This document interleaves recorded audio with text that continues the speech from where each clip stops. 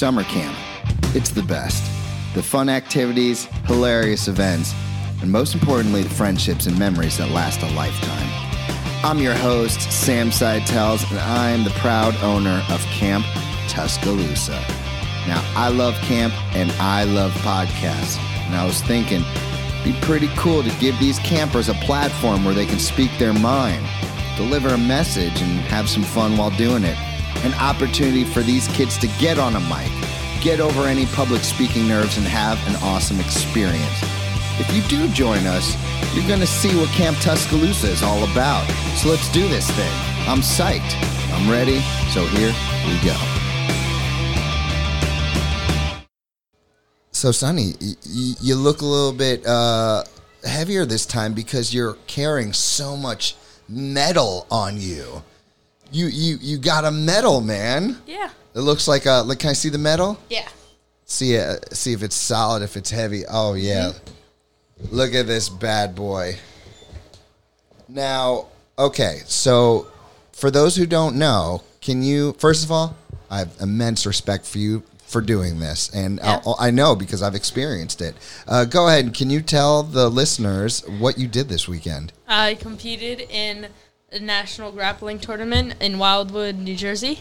Also known as NAGA, they call it. Yep, and it's probably the most famous and well-known jiu-jitsu tournament in America. Yeah. Yeah. So, okay. There were 1,000 kids there competing. 1,000? I don't know how many adults, but there were 1,000 kids. Okay. So the way, can you explain to the listener the whole process? Because this is going to be very unfamiliar for a lot of people. Like signing up, the weigh-ins. Let's walk us through it. First, you got to sign up on their website. You have to put in your age, your skill level, and your weight. Then you could either do it the day before or the day of the tournament. You go there, you weigh in, they check your weight, make sure you didn't lie. Then they have to insert you into the brackets to make sure you're there. Yeah, it's called sandbagging if people are lying about their weight or about their skill level so they have an easier opponent. Well, there were people who probably shouldn't have been in beginner that I faced. Oh, there's always kids like that. There's always adults like that. It's awful. And NAGA doesn't really do a great job of assessing and making sure everyone's in the right place.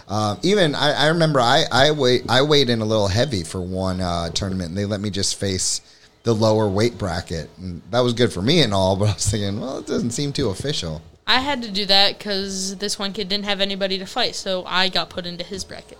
Oh, he was all by himself. So yeah. Was he a heavier opponent or are you older? I think older. He was an older opponent? I think so. Okay. So tell us what that day is like. And be descriptive because I want to know the nerves. Okay. So on Friday, the Wildwood Convention Center, the line wrapped around. You have to wait in, I think it was like a 20-minute line, and it takes like 5-10 minutes to weigh in. The next day, you just see a lot of people on the mats, in the bleachers, just walking around. People warming up, yep, people stretching. And it's hard to find your team. We found our team. They were hanging out. Well, we found most of our team. Our coach was somewhere else, and we found him later. What? Wasn't the coach? The coach should be present for that. Yeah, no, he was there, but he was talking to somebody else. I guess he came busy. over to the team later. Yeah, a lot of times you see your old martial arts friends at these tournaments and stuff like that. Just a lot of people you know. Yeah. All right, so you get with your team, you get with your group, you get with your coach. Yeah. So the younger people on your team would start first. They would have their matches. Then it'd be go on by age. I was the fourth person to compete for my team. How long before, from the time you got to NAGA to the time you competed, how long was the wait? Hour. 1 hour, that's it? Yeah. That's not too bad. And then we spent 8 hours there. Whoa. How many times did you fight that night? 5. 5 matches. Wow. Three in a row. No break in between? So I had 1 match, and then directly next I had a 1 match. The ref was nice and gave me a 1-minute break. And then after another 2 minutes, I had another match. Whoa. For those of you who've never done jiu-jitsu or wrestling, the lactic acid buildup in your wrists from the grabbing and just the exhaustion it's really hard to describe unless you've actually competed in one of these things. So that's kind of blowing my mind, especially if you had to go up against a fresh opponent afterwards. And the person who coached me did a good job, but my real coach couldn't coach me because they had one of my other teammates going at the same time. Oh, that stinks. That's why, I've had to coach Jaden in the past because his coach wasn't available. So you just weren't being coached? I was coached. There was a blue belt who's been with my coach for a long time. Okay. Who coached me. All right, so at least you had someone in your corner. Yeah, they did a good job. Okay, cool. So tell me about the matches. How'd they go for you? They good. One of them I lost because I made a mistake. Did you get tapped? Yeah. No, I did get tapped. They won by points. I made a mistake, and they started advancing. There was that, and then for my other 2 brackets, they just put me against kids who were a lot older than me and a lot heavier. And I couldn't. It was hard to beat them, and I couldn't. Yeah, weight, especially when you're at the beginning levels of jiu-jitsu, size and strength make a big difference. Yeah. Yeah, but as you keep practicing and you gain those skills and you keep on practicing to a point where you don't have to think about them, they just come naturally to you, you're going to end up finding that the white belts or the new people that you end up competing with, you're just going to be able to slip them right into a rear naked choke or an arm bar. And, you've just done it so many times, it becomes second nature. Some of the people I faced, I think, were white belts, but they were like a lot taller, older, and heavier than me.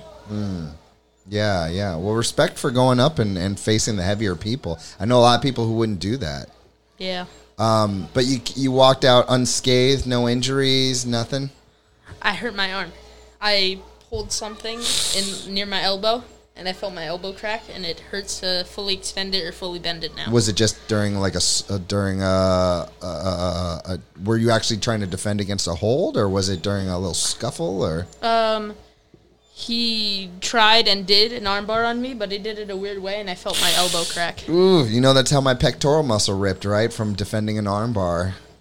Really? Oof. Yeah, because, he's going for the armbar. I'm holding it in like this towards my chest. He's pulling it out.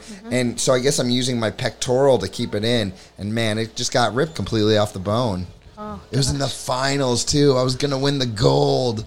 I'd won my previous matches, tapped one guy, beat another guy by points. And this guy that I was facing, I feel was better than me, but I was still beating him. Like, I did not want to lose to this guy, and I was giving it my all. And then I was on top, and then, he slipped into the armbar, and I felt a pop, and it was game over.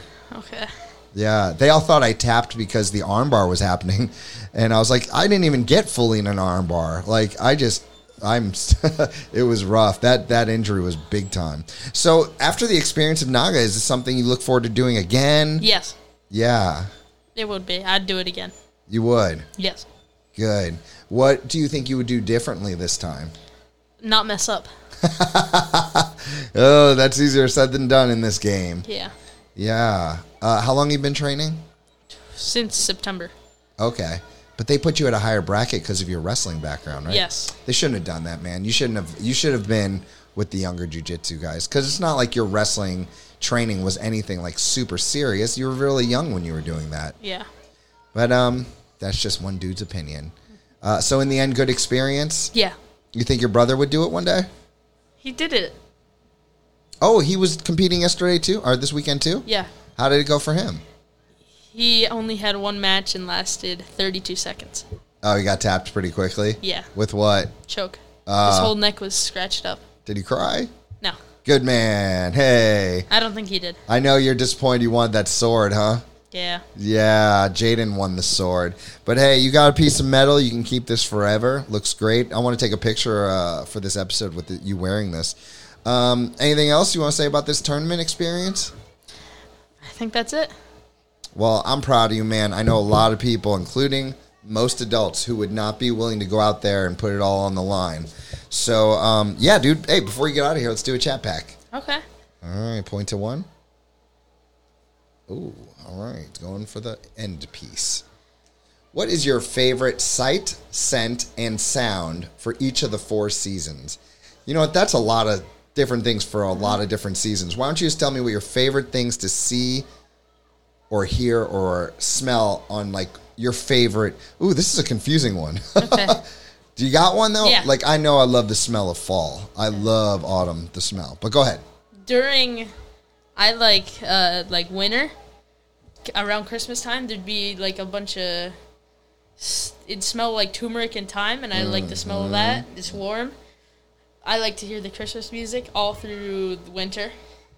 People do it in January, too. Yeah, and it's hard to let go after Christmas is over. And I like seeing all the Christmas trees because they usually have it. Some people, I don't know why, they have it all the way through December. Yeah. My dad will take it down after New Year's. New Year's Day, it'd be down. Yeah, I think that's when you're supposed to, right? Yeah. But it's hard to let go when the season's over. Is winter your favorite time of year? Yeah, I like. I've only sledded once. I want to do it again, but we can't find a good place to do it.